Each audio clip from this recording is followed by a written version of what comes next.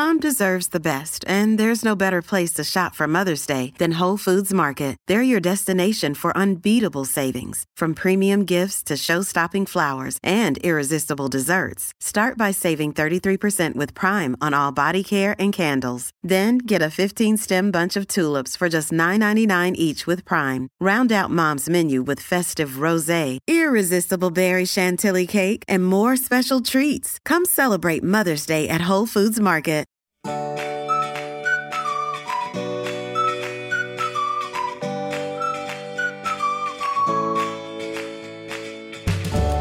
Welcome to another Mother Runner. This is Sarah Bowen Shea. I'm joined today by Dimity McDowell. Hello, Dimity. Hello, Sarah. How are you?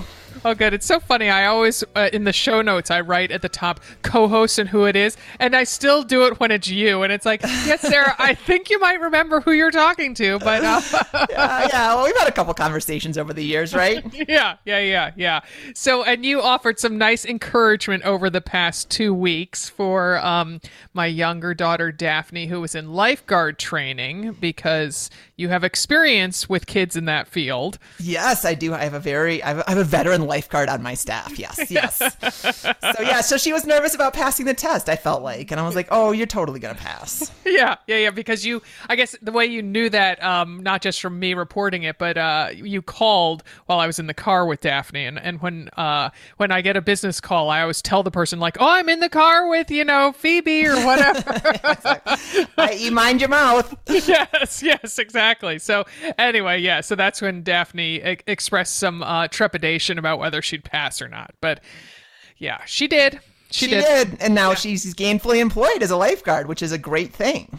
Exactly. Yeah. So, and she got an assignment at the pool that is outside her high school. Like, her high school is in this park setting. And so that's, it's walking distance. And so she was pleased to get that assignment. And she starts on Monday. And because the minimum wage here in Portland is $15 an hour, she's getting $15.75. Yeah, that's what I think it's around that here in Denver too now. It's $15 to $16. I mean, it doesn't suck. I mean, you might have to save a life, but most of the time you're just sitting in a chair being attentive, which I think it can be harder than it seems. I was talking to one of our lifeguards up at a local pool the other night when there was like no one there. She's like, it is so hard when it's slow. Like when it's like working retail. Like when it's busy, you're like, sweet, I love this, but when there's not a lot going on, it's hard to kind of keep your focus, I think. Exactly. There's only so many times you can bite the inside of your mouth to stay awake, Exactly. Or, dance and, do a little dance with your feet or whatever. Yeah. So she's looking forward to that. And she's very attentive in real, like she notices things. She's a noticer. Yeah. So I think she's well suited for the job, and she takes things very seriously. So perfect. She'll be a great lifeguard. Can you go swim laps there? They have limited, so they have, it's, the pool's not the swankiest pool I've ever been to, but it's, has a divider, like an actual, concrete divider or stucco or something. And so one side is for lap swimming. They don't always have lap times. And I gotta say, it is like you're taking your life in your own hands, because like at lunchtime, a bunch of years ago, I swam there, and it was the most serious triathletes, and they would run you down as quick as they'd look at you.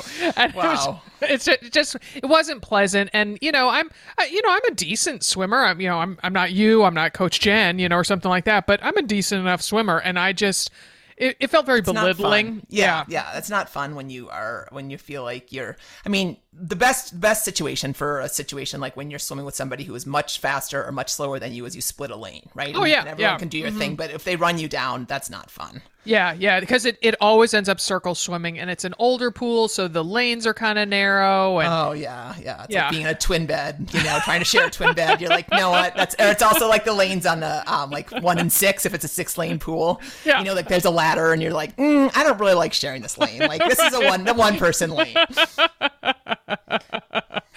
Oh my goodness. And so you are headed out of town for, I wouldn't call it a vacation exactly. Yeah, no, it's just a little summer, jaunt up to the mountains, as one does in Colorado when it's 100 degrees right now. I was just telling Sarah earlier, she was like, I hear some ambient noise. And I'm like, yeah, that's my fan, because it is effing so hot in here. I was going to say cold. It is so hot in Colorado right now, which I know it's hot all over the country. I watch my national news. But anyway, yeah. So my mom, who lives in Arizona, which is much warmer, and hat tip to anybody who is south of the Mason-Dixon line, because I know you guys are sweltering. Rented a place in Steamboat Springs, which is about 3 hours from here. So I'm going to come and go a little bit. It's a great chance to get to see her with the kids, without the kids, and be in a different spot. So I'm excited to. I've spent a little time up there. Like I feel like I've done a bike ride or something up there. Skied a couple times, but I haven't spent a ton of time. Oh, so, yeah.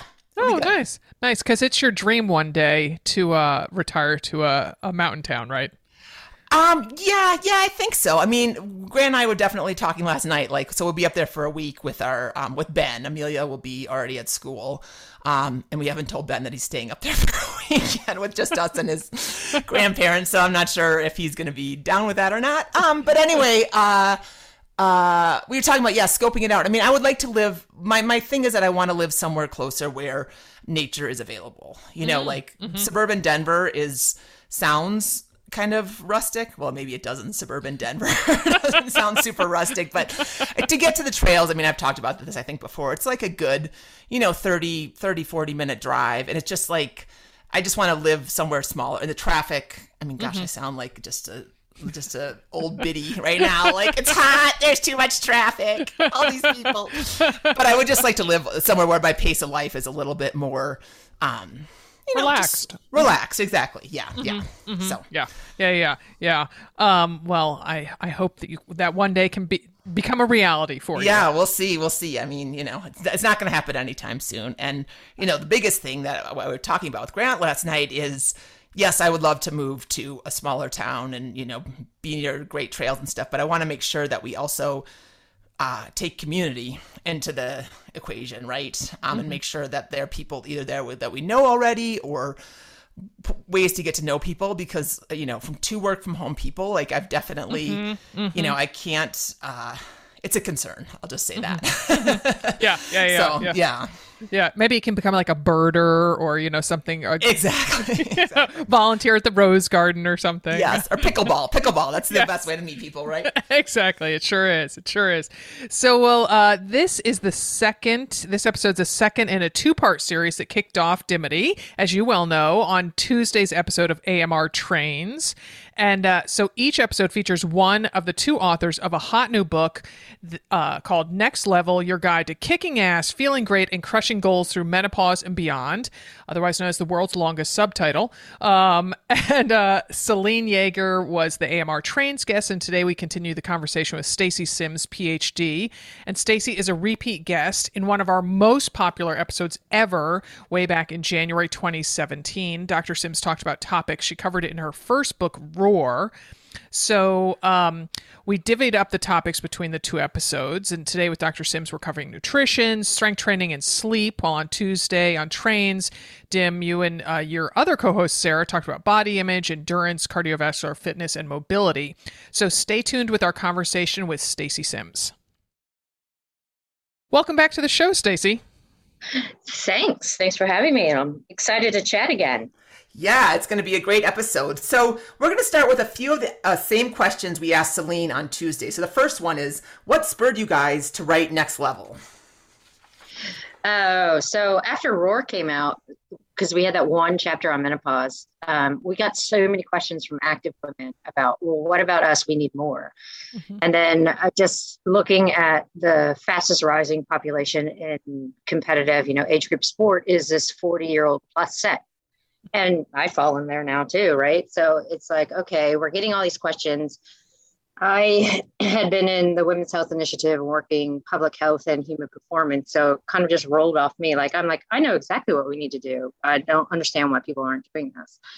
And then Celine's like, yeah, well, I don't know if I can write this book yet until she started experiencing things. And she's like, okay, now I see what you're talking about, Stace. Let's do this. Yeah. Nice. So it was really out of a demand for information. Nice, nice. So in the intro to Next Level, you and Celine mentioned that doctors still barely talk about menopause or perimenopause, but as you alluded to, that it's just more and more women are entering it because nearly 40% of a woman's life is hopefully extends after menopause, and there's the stat that in 3 short years by 2025, more than 1 billion women worldwide will be experiencing menopause. So that's a lot of chicks. So Yeah. why do you think there's still such a lack of research happening?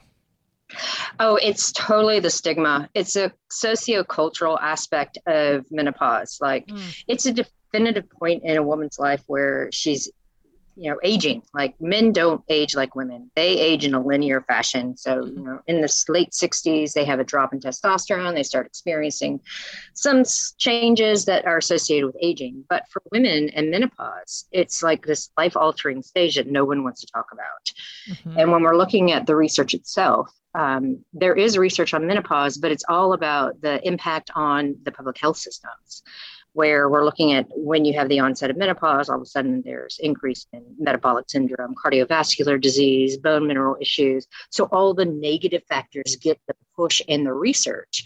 But when you're active and you're going through this and you're taking care of yourself and you don't impact the public health systems, and your insurance company's like, hey, you're active, then there's that lack of research because there isn't that demand from a monetary standpoint.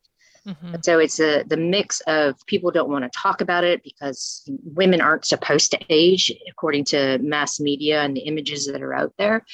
And you're not an impact on insurance or public health system. So why are we going to do research on it? Yeah, it's like we need to get loud and in people's faces about this, Yeah. So we're working on it, but yeah. Maybe we need to roar, Sarah. What do you think? Yeah, exactly. There you go. And so before we get into the questions, Stacey, tell us a bit about your professional background as well as your athletic resume. And please be sure to talk a little bit about your Women Are Not Small Men lectures, as we want to sit in on one of those talks.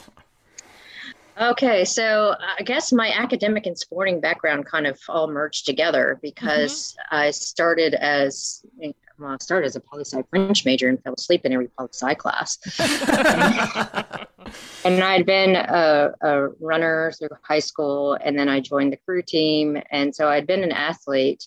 And when I got into ex-phys and started asking questions and there weren't answers, that kind of drove the academic side of things, like really trying to understand why these questions for women hadn't been answered and where was the research. And then at the same time, still maintaining a high level of racing. So I've gone through, ultra running into Ironman, racing worlds at Ironman, into racing professionally on the road bike, into racing high level Xterra and going to worlds. And then I had a kid and had a hard pregnancy and haven't really competed since. But when we're looking across the board, it's the questions that I had or my teammates had, or research that was coming out in the sports science world where it didn't quite make sense, that drove me in the academic side of things. And along the way, a lot of my classes were about sex differences or training, or the research was about women. And so disseminating that to wake a lot of people up, I'd be like, well, women are not small men. And the undergrads would be like, what? And the guys would be like, what do you mean? And the girls would be like, yes. And then in conferences and stuff, waking people up, especially like the male coaches going, women are not small men. Women have periods. We go through all these experiences. And if you can't say the word period, then you're really not capturing your performance potential for your female athletes. So it's that catchphrase that people kind of sit up and go, wait, and then you can really start to explain what it is from sex differences at birth all the way through different hormone profiles and how it directly affects women's performance potential. Yeah. So for all our listeners in their 20s and 30s who can say the word period and are having it and all that stuff, they maybe can't even kind of envision a day when they won't have it. But I'm 8 or 9 years past I had kind of early menopause, and so I can barely remember what it's like to bleed monthly. So give a brief overview to the folks who are still having their periods. What happens to your hormones as you come into perimenopause and menopause? Yeah, so when we're looking at our reproductive years before perimenopause, we have that normal cyclical 25 to 40-day cycle where day one of bleeding, estrogen and progesterone have dropped, and that's why you're bleeding. And then around ovulation, estrogen comes up. After ovulation, estrogen and progesterone come up, and then they drop and you have your next bleed phase. When we get into perimenopause, we have more and more anovulatory cycles. And if we don't ovulate, we don't produce progesterone. So we start having a misstep in the ratios of estrogen and progesterone. And you might still have your normal length of cycle, but the first indication is we start seeing changes in the bleed pattern. So you go from normal 5 or 6 days of heavy to light bleeding to all of a sudden 2 days of heavy bleeding, nothing, another couple of days of heavy bleeding, and then some light bleeding. So it definitively changes. Some people have heavy bleeding, some people have light bleeding, and you really start to see that in the late perimenopause years. But the early perimenopause years, when you're having these changes of ratios of estrogen and progesterone, you start seeing differences in body composition. You start seeing the fact that you're not really adapting to the training that you're doing. You might plateau. A lot of people attribute it to, like the stress of your life in this, 40, mid-40s, where you might be at the peak of your career. You have young kids, you're teenagers, older parents. So it's the lifestyle stress. And people are like, oh, it's just because you're stressed. That's why you're having changes. But it's not. It's because we're having more and more ovarian failure episodes of anovulation and this misstep in these ratios. And then they slowly start to completely peter out. And then you have 1 year of no bleeding. And then after that 1 year on the calendar, that marks menopause. After that, you're in postmenopause, a new biological state. Yeah. Nice. Okay. We're going to head into strength training. So I think you and Celine put a new acronym into the gym world, LHS, which stands for lift heavy stuff. The stuff is our PG rated substitute word, which I think our listeners can probably fill in the blank there. Yeah. We endurance athletes like our high reps, which you don't really do when you LHS. So can you tell about why it's important to shift from, say, sets of 20 to maybe sets of 6 to 8? Yeah. So I was laughing when, I was at the endurance conference for Training Peaks and talking about long, slow distance. Everyone's like, LSD. I'm like, no, LHS. And I was like, we have to lift heavy stuff. And the reason for that is when we enter this phase where our hormones are shifting and starting to plateau off, we have to look for an external stress that will create a signaling to the body to induce changes how these hormones used to support us. So when we're talking about lifting heavy stuff, we're looking for a neuromuscular connection that will stimulate actin. So we have two proteins in the muscle that cause a contraction, actin and myosin filaments. And myosin is directly related to estrogen. So estrogen enhances the integrity of myosin and kind of helps keep it in check. So we know that we have a really good myosin filament. And actin is kind of the counterpart to it and works together, has a little bit of influence from estrogen. So when estrogen starts to die off or the estrogen receptors are not as sensitive, we lose some of the integrity of myosin. And if we look to lift heavy stuff, we are invoking a nerve to come down and try to get as many muscle fibers to contract as possible to lift that load. And if we're doing that, then we are creating an environment that makes myosin's integrity stay, as well as creating a signal to induce more myosin and create muscle protein synthesis. Because the body's like, whoa, that's a really heavy load. And I need to keep that nerve to muscle connection and create and keep that muscle in order to overcome that.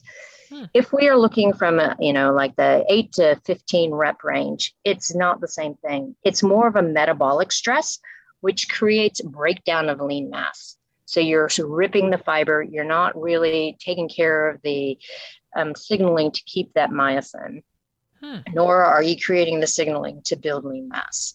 So when we're switching and going lift heavy stuff, It's specifically to create an environment that invokes a stress that your body's like, oh gosh, I better listen to this stress and overcome it. And that's what estrogen used to do for us. We could do higher reps when we had estrogen because we'd still get hypertrophy, we get strength gains. But when we're losing it and have lost it, we have to use this other stress in order to keep building strength, to keep building signaling for power, and to keep building that muscle protein synthesis signaling. That's fascinating. Wow. Yeah, definitely.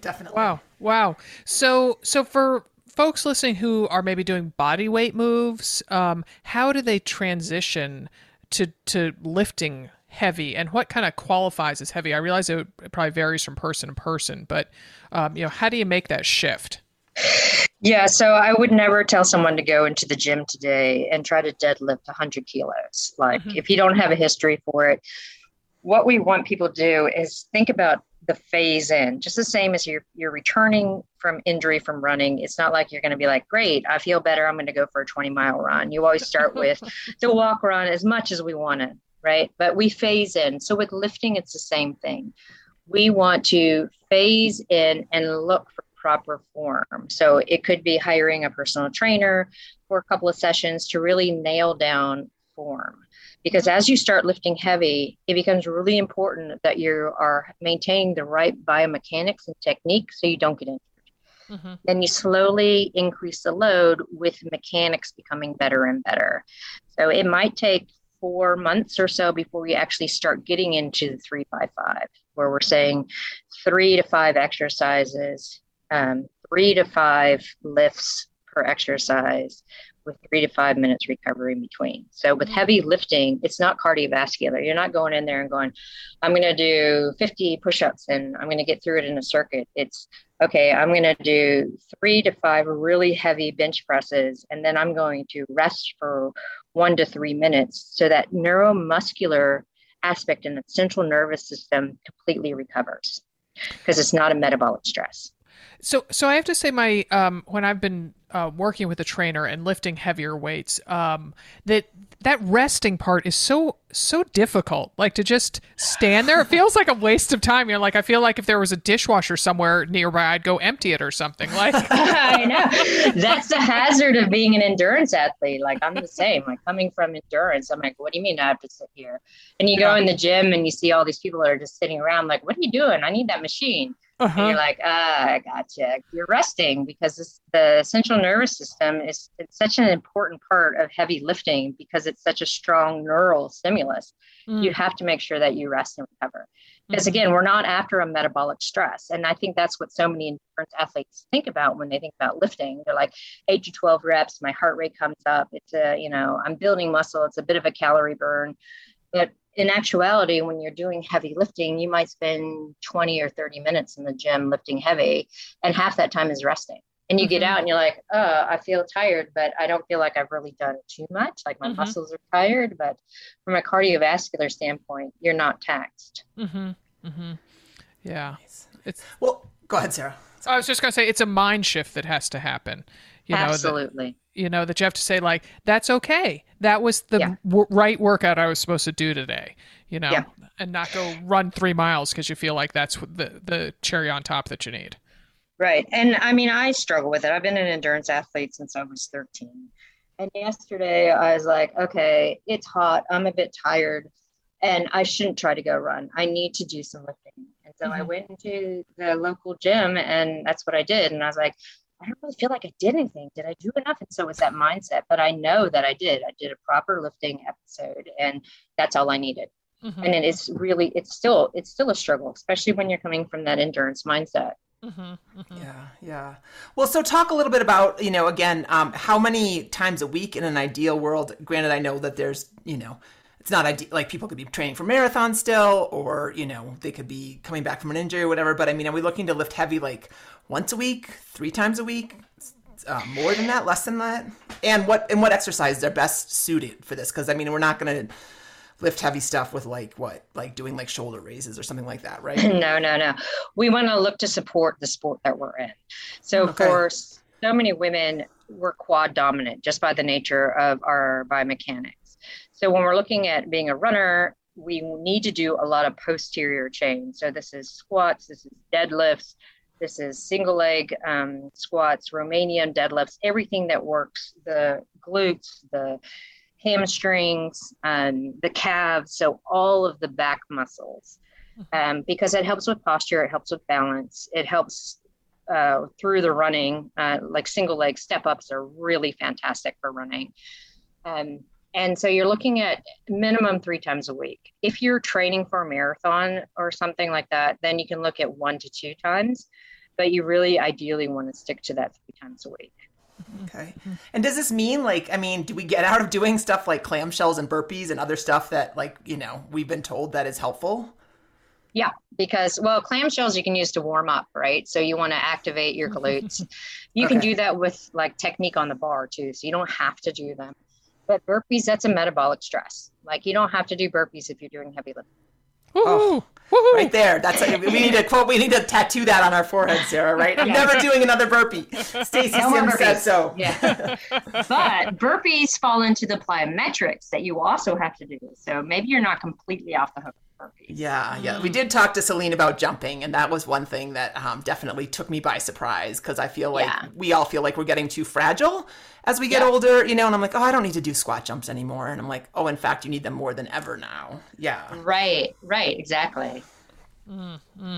So you did a handful of next level menopause makeovers throughout the book, and the common theme among them was to lift heavy stuff regularly and changing up the cardio, which Dimity and the other Sarah talked about with Celine on Tuesday. So I'm just curious, when you gave these women a makeover, like what were their attitudes? Were they skeptical? Were they optimistic? Were they gleeful? No burpees? You know, how'd they react? A combination. Like some of them were so desperate, they're like, I don't care, I'm going to try anything. And then some were like, really? But I love my long runs. I love my long rides. Like, yes, I understand that. But if we're trying to get you to where you want to be, we have to look at the quality and start phasing in the quality. And there is that time for the soul food of long endurance, but that's not the focus. So it was really individual. So working with people and understanding what their soul food is and how to kind of mitigate that and do a little bit of phasing in. But towards the end, everyone was like, oh my gosh, I can't believe how much better I feel. Even some of the case studies that weren't in there were people who were doing adventure racing, like Godzone, which is 4 to 7 days of 24-hour adventure racing kind of stuff, like Eco Challenge. And some of the women were very doubtful that they weren't going out for 8 hours on the weekend on one day tramping. It's like, no, we need to get you strong. If you're strong, then you can last through this. And they all did. They're like, I can't believe I was not the weak link this time. I actually was super strong and I didn't do all the volume. And so they didn't get injured. Because I think that's the other thing we forget when we start getting older and lose muscle integrity. We also have a greater predisposition for soft tissue injury, for bone stress reactions. And so for lifting and doing plyometrics and doing the high intensity work, we're making our bodies really robust and resilient to stress.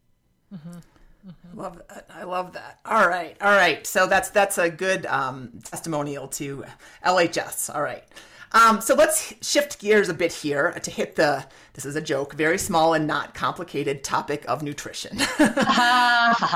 Yes, right? Everyone has an idea. So again, you introduced a new to me acronym, which is LEA, which is low energy availability. So please talk to us about what low energy availability is and why active women are more prone to it than, say, the sedentary population.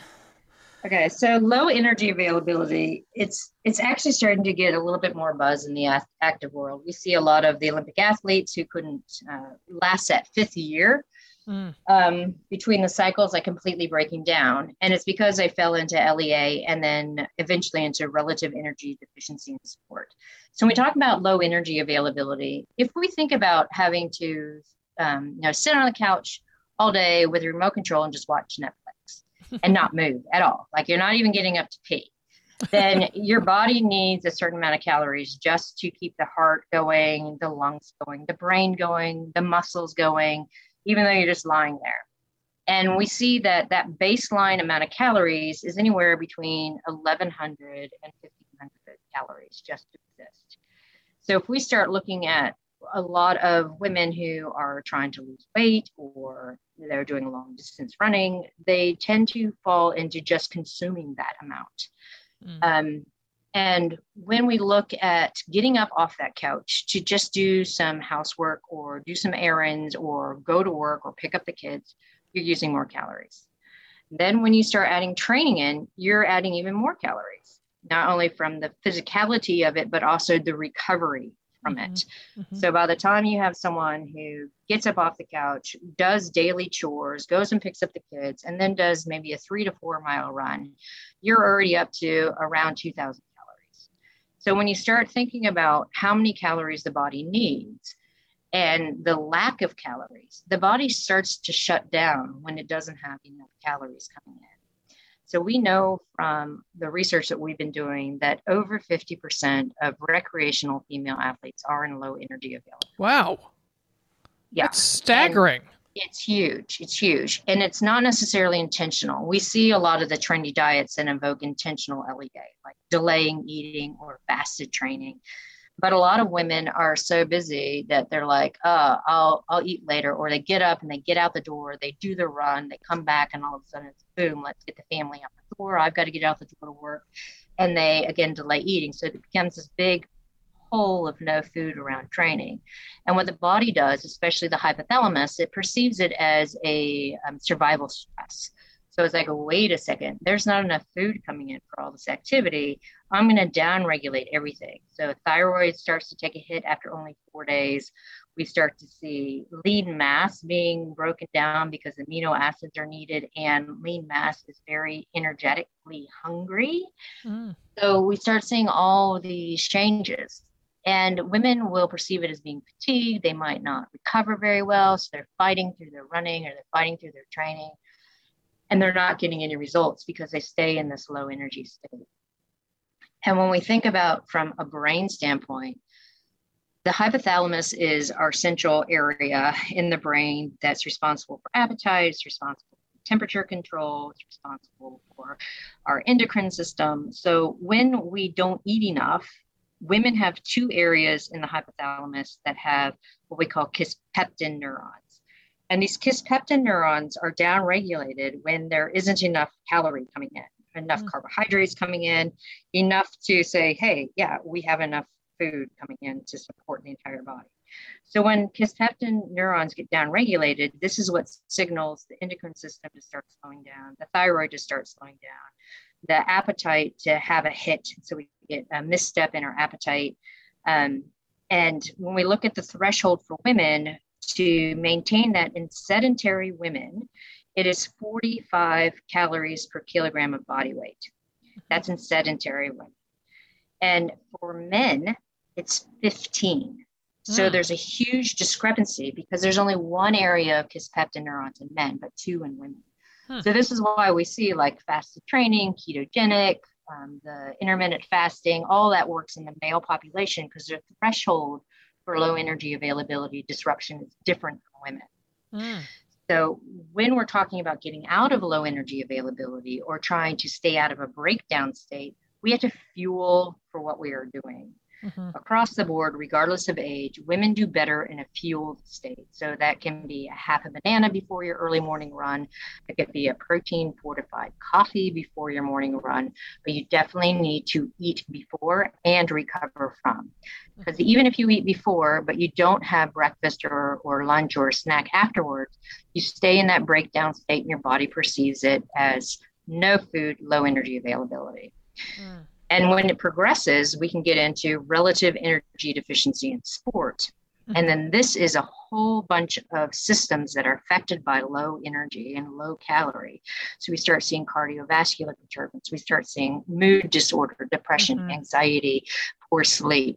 We start seeing gut irritability, immune issues, bone stress reactions, lean mass changes. So a lot of women are like, is it perimenopause or what's going on? But in fact, it's a combination of perimenopause and relative energy deficiency in sport. And note that LEA and RED-S does not just pick out perimenopause women. It is across the board. We see it starting in teenagers all the way up. Wow. That is a good. Thank you for that really helpful explanation and kind of a call to be aware, right? Yeah. Exactly. Yeah. So that then the timing of meals, you're very much against bookending your day with calories. Yes. As well as eating lightly on rest days, which I think some people are like, oh, I didn't exercise today, so I better not, eat as many calories. So how should people then be eating? How should women, I should say, be eating? Yeah. So when we bookend our calories, we have that whole day of catabolism for the most part. So your body's like, hey, wait, here's all the stress that we're having in the day and there's no fuel for it. So it falls into that low energy state, which is why we don't want to book in the calories. So the way we look at it is you want to fuel for the stress the body is under. So if you are going to exercise, you do need to have something before and after. If you're having a very stressful day, you have to make sure that you're eating protein at every meal. So you're maintaining amino acids coming in, you're maintaining a low level of carbohydrate that's coming in so that your body is never in that big hole of catabolism, because that's where we start to go awry. And if you're looking at, you're super busy and you can't sit down for a meal, that's understandable because everyone's life is super busy, but you have to make sure that you're eating along the way. It can be some fruit and some nuts, could be a thing of yogurt, and you have your real meal when you get home. I'm not saying that's ideal, but I'm saying that you have to make sure that you are getting adequate protein and carbohydrate in throughout the day to maintain energy so that you don't fall into the brain perceiving you being in a low energy state. And when we talk about what kinds of things to eat as we start getting into perimenopause, we have to have an eye to the type of carbohydrate that we're eating because we tend to get into more of an insulin resistance and an anabolically resistant body state. So yes, carbohydrates are still super important, but we want to start reaching more for the fruit and the veg and the whole grains, less for the pretzels and the wraps and more processed foods. Nice. Well, let's talk for a second about protein because in the book you recommend a range depending upon people's activity level from about 1.8 to 2.4 grams per kilogram of body weight daily. So for a 170-pound woman, that's about 150 to 160 grams per day, which it feels like a lot. I won't lie. Do you get that reaction a lot? And so how do you and if so, how do you get your clients there? How do you fill in those gaps? And I'm also curious, what proteins do you like personally? Yeah, I get that all the time. People are like, oh my gosh, it's so much protein. And protein tends to be the hardest thing, especially for endurance athletes to get at. But when we look at the recommendations, that 0.8 per pound, that's generally recommended for women, or you see on the food and nutrition labels, 56 grams of protein for women. That's based on sedentary old men. So when they looked at the research and they're like, okay, well, we're just going to generalize to women because they're smaller and their muscle mass is about the same as these sedentary old men. But what wasn't taken into account for was activity level, the muscle integrity, how active the muscle is, and metabolism. It doesn't slow down when you're a young woman as compared to a sedentary old man. So when we start looking at the newer research that's coming out, especially for recreational younger female athletes, the recommendation is up to 1.4 to 1.8 grams per kilo. And when you start looking at perimenopause and aging, women, again, are more anabolically resistant. We need more protein, especially at every meal and after exercise. And for men, it starts to hit around 60, late 60s, where they're becoming more anabolically resistant and need more protein.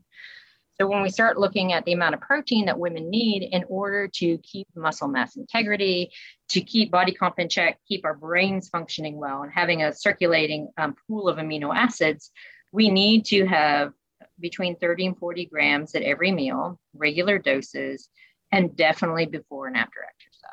So if we start looking at how we're dosing our protein, it's easy to get that amount of protein. And it doesn't have to be all animal protein. A lot of people are like, oh, I have to eat, 6 chicken breasts in a day. It's like, no. Gross. No, thank you. That's too much. Yeah. Or someone going, I have to eat 10 cans of beans to get that amount of protein. It's like, no, you don't quantify it like that. You look at everything that has protein, sprouted grain bread, nuts, seeds, eggs, yogurt, cheese, tuna, pea protein isolate. So many things have protein in it. And when you start combining and building it up, it's relatively easy to get the protein. Okay. When it's not easy is when you're doing, I'm having fruit and, a wrap, or I'm going to have a spinach wrap for lunch. Then you're not getting protein. So it's just the eye that you want to have some kind of protein with every meal, and then you're going to get up there. It's relatively easy to garner that amount of protein when you have the mindset of I need a little bit of protein at every meal. Okay. Can I ask this is a little bit of an offshoot question, but chocolate milk used to be like the recovery drink, the IT recovery drink, which do you still subscribe to that, Stacey? And I don't know if you ever did, but I mean, what's your take on having a glass of chocolate milk after a workout? I never ascribed to it because it was based on male data, and women need more protein than men. So it was all on that 4-to-1 carbohydrate to protein ratio. Well, works well for men. But for women, we come back down to metabolic baseline within an hour. So that means our blood sugar and everything is back down to where it was before exercise. And with that, we need more protein to facilitate muscle repair and glycogen recovery. So we're looking more to 2-to-1. So I'd always tell people you have to gaff your chocolate milk with some extra protein.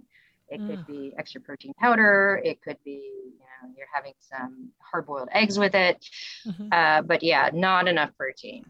Okay. All right. That's fair. I will say this morning after a bike ride, I went out for like a 2-hour ride, came back, had a big glass of that. And I was like, okay, I know that's not enough because I did my research. I was reading last night, cramming for this. So then I had to go pick up some kids. And so I had a big bowl of yogurt on the way there that had like 17 grams of protein in it. So that was nice. Yeah. So that was good. Yeah. Look at you could stir your yogurt into your chocolate milk and have a thicker shake. Because sometimes I freeze Greek yogurt and then stir that into the chocolate milk, and then there you go. So there's ways of doing it. Yeah, or I'm thinking pour up maybe a little almond butter into it and make it almost like a pretty easygoing smoothie. Yeah. Exactly. Yep. All right. Well, so chocolate milk, that kind of leads us into hydration. And you have the chapter in the book after nutrition is hydration with the subtitle, You Can't Necessarily Trust Your Thirst Right Now. And that really jumped out at me. So, okay, Stacey, so you did a deep dive into hydration for your PhD. So can you give gals a few pointers about staying hydrated, especially since it's now the height of summer and everybody's sweltering?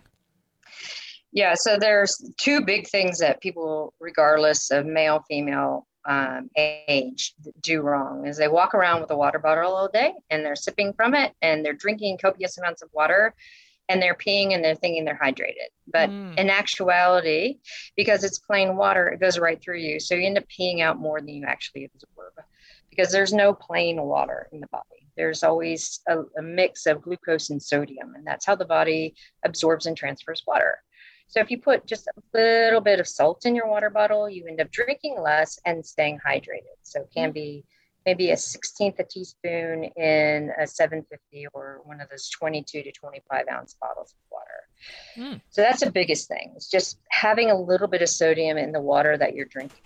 And then when we start thinking about exercise and exercise thirst, there's the two camps in the sports science world of drink for thirst or drink on a schedule. And neither one of them are right, especially when we start looking at perimenopause and menopausal women.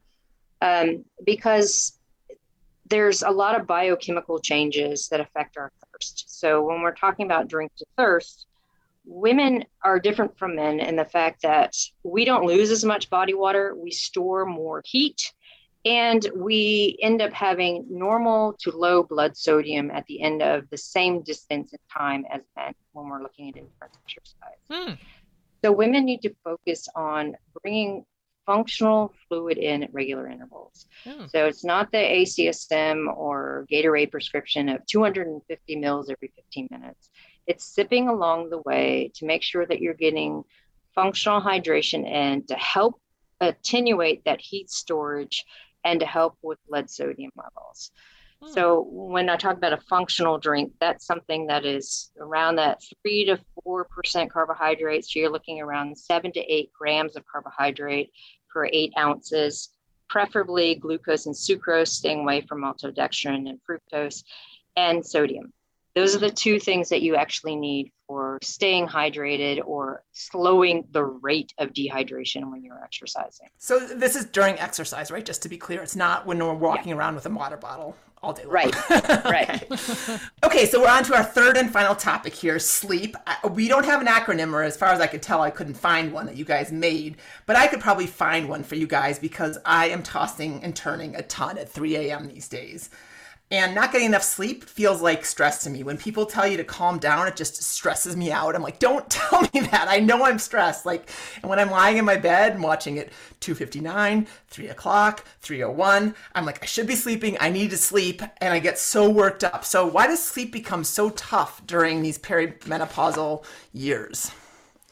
Yeah, so first and foremost, estrogen is tied to a lot of our sleep architecture. So it's tied to melatonin production, it's tied to serotonin and dopamine. So when we start having these changes in our ratios, we start having changes in our neurotransmitters. We also have an increased sympathetic drive.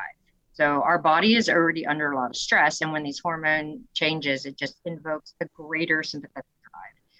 And our baseline cortisol levels are up. So we're already in a more tired but wired state. So when we try to go to sleep, our body is right at that level where it's really easy to wake up. Our core temperature isn't low. We're not getting into slow wave sleep. Every small little disturbance wakes us up. And because we are in that sympathetic drive, when we wake up, our brains start going. So it is not an imaginative thing. It is actually real.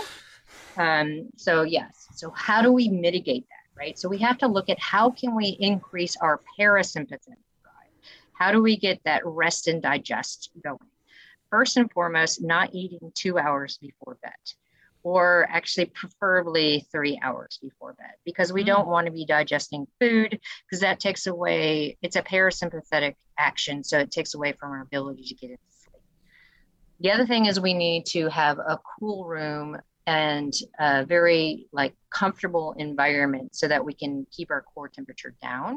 Because in order to fall asleep, we need to drop our core temperature, keep it down, because the natural sleep-wake cycle is core temperature comes down and then slowly rises to wake us up. So this is why you're saying like a cool room, white noise to kind of cover some of the noises that might instigate some waking episodes. And then, all your typical good sleep hygiene where you're no screen time before bed, excuse me, drinking something cool before bed to help drop core temperature. So you're doing all the good sleep hygiene things, but a lot of women are like, that still doesn't work for me. Now what? I'm like, yep, I know. So we look first at having some cold tart cherry juice 30 minutes before bed. Mm-hmm. It's not sweet, so it doesn't invoke a blood glucose response, but it does have some natural melatonin that works with your body's own melatonin to help induce sleep, which is different from taking a melatonin tablet. Taking a melatonin tablet or a pill gives a certain level of melatonin that's not necessarily natural for your body. Mm-hmm. And so you get a very sedative sleep, which is not good sleep architecture and not recovery or restful sleep. Knocks you out, but it's not restorative sleep. So you need to use tart cherry juice if you're looking for that melatonin boost. Mm-hmm. The other thing that we often instigate is using adaptogens. So we're looking at ashwagandha or rhodiola because the phytochemicals in those two plants actually work with our stress responses. So it works with our HPA axis to reduce the cortisol effects in our body. So it's not a pharmaceutical agent that just blocks cortisol. It's a phytochemical that comes in and reads how much cortisol you have, how sensitive receptors are. Let's downregulate it. Let's modulate it so your body is not in a stressed state. So it is a way to use plant compounds to really help you get into more of a parasympathetic response so that you can sleep. And the third big thing comes back to the low energy state that we were talking about earlier, is if you aren't eating enough, you have a lot of hypoglycemic responses while you're sleeping, which means you wake up. Because every time you have a hypoglycemic response, you completely wake up because your body's like, I'm stressed, I need food. So So you have to make sure that you're eating enough during the day to stay out of low energy availability, but you're not eating too close to bed. And then you're looking at dropping core temperature and either using tart cherry juice, adaptogens to help invoke that more parasympathetic response. Mm-hmm. You saying tired but wired state? I feel that is like, oh my gosh, it just describes so much of my nighttime, you know? Yep. Mine too right now, because we've been on the road for 3 months and my kid is with us. And so like right now she's sleeping in our room and she'll wake up in the middle of the night and be like, Mommy, I need a hug. And so she'll wake me up in the middle of the night, just get a hug. I'm like, oh my gosh, I'm so tired. Oh my gosh. So one thing that you recommend in the book is thinking about an evening workout session, even if you haven't slept well the previous night, which to me seems somewhat counterintuitive. Like, I don't know, by the end of the day, I can't muster the energy to go work out. But so can you explain why that could be helpful for, getting to sleep? Yeah. So when you're looking at doing a workout, and it can be, a sit workout where you're doing 20 seconds of high intensity work, you're raising your core temperature and you have a subsequent response to really drop it. And you also get a growth hormone and anti-inflammatory response, as well as your rush of endorphins and dopamine. So all of these things of your core temperature coming down, your growth hormone, your anti-inflammatory responses, and dopamine all help you get into more of a parasympathetic response to sleep well. That's awesome. Well, and then at the end, you offer this kind of fun tip, topping off your sweat session with a cool shower for good sleep. Like, I imagine, you've talked about this a little bit, but it's bringing down that body core temperature. Is that would that work even if you didn't work out? Yeah. So women respond differently to cold than men. So post-exercise, women have a vasodilatory response. So that means all of our blood goes to our arms, our legs, our feet, our hands, and not back to our heart. Whereas men vasoconstrict and everything goes back to their heart. So then they can flush the muscles and bring the core temperature down relatively quickly. So for us, having a cool shower, 2 to 4 minutes of, around 60, 62 degrees. So that's a cold tap. Really helps constrict and send the blood back centrally, which facilitates dropping core temperature, which facilitates recovery. So it's really beneficial for women.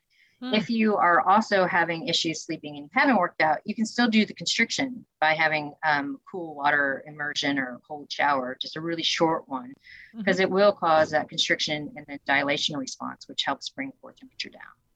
Nice. Cool. And on these really hot days with no air conditioning, you stick your feet and or hands into cold water before bed, because you have these massive arterioles in your hands and your feet, the palmar surfaces of your skin, that really control blood flow. So if you are looking to offload a lot of heat quickly, put your hands and feet in cold water, or just your feet. My husband and I will stand in the bathtub in cool water on really hot nights, and then you can go to sleep because you just dumped a lot of heat.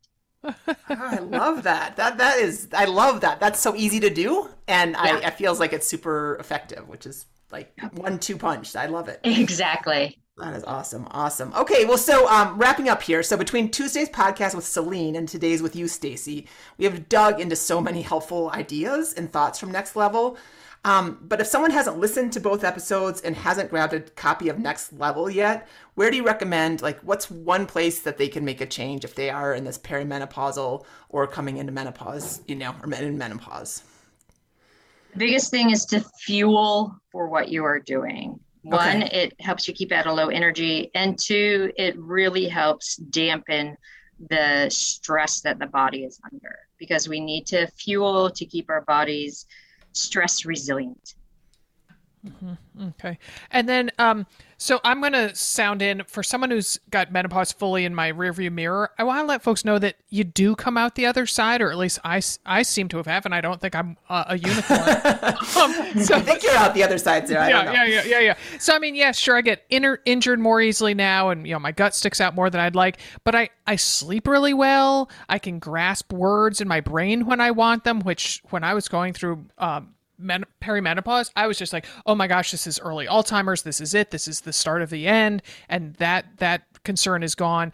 And I'm also way more patient with my family members because I was just so cranky at particularly my kids. So is it accurate to say that an agreeable type of equilibrium can be reached post-menopause?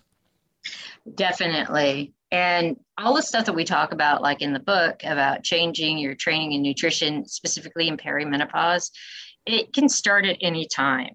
Like, we have to have the eye that if people might be, post-menopause and they pick up a book, or they're just hearing all this for the first time, it's not too late.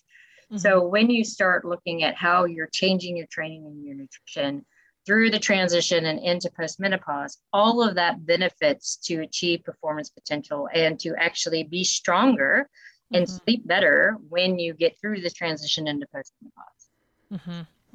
Yeah. Awesome. Awesome. Good perspective for sure. So, well, thank you, Stacey. You are a wealth of information. We definitely recommend picking up Next Level if you are intrigued by anything that this conversation hit on. And I'm looking forward to get working on my protein. And I think this is finally the kick. I need to go get set up with a personal trainer. And you get my squat form looked at. It's been too long. I need a little bit of a refresh, I think. So yeah. Cool. Yeah. Thank you. Thanks, Stacey. Yeah. Thank you. It's been great. Wow. I'm a little bit in the middle of a hot flash right now, but I think that is environmentally induced. I'm sitting here drinking my pure water. I'm like, doing all these things wrong. But yeah, she's just a wealth of information, and I love how scientific she goes down, but still, makes it very accessible and kind of fun to listen to, Yeah, and tips that you can actually implement into your life without, rehauling everything. So yeah. Exactly. Yeah. Well, we appreciate you subscribing to and rating this podcast wherever you listen. If you're a fan of the show, please leave us a rating or tell someone about the show. So review, rate, and subscribe wherever you listen. You can do it while you're, soaking your feet in cold water at night. So yes. If you need to multitask. Our podcast today was produced in Portland, Oregon by Alex Ward from Sounds Like Pictures. We wish him all the best in his next endeavor. Many happy miles. We're going to miss you, Alex, and I got to go eat some lunch. I got to go fuel for the work that I've done, Sarah. Yes. All right.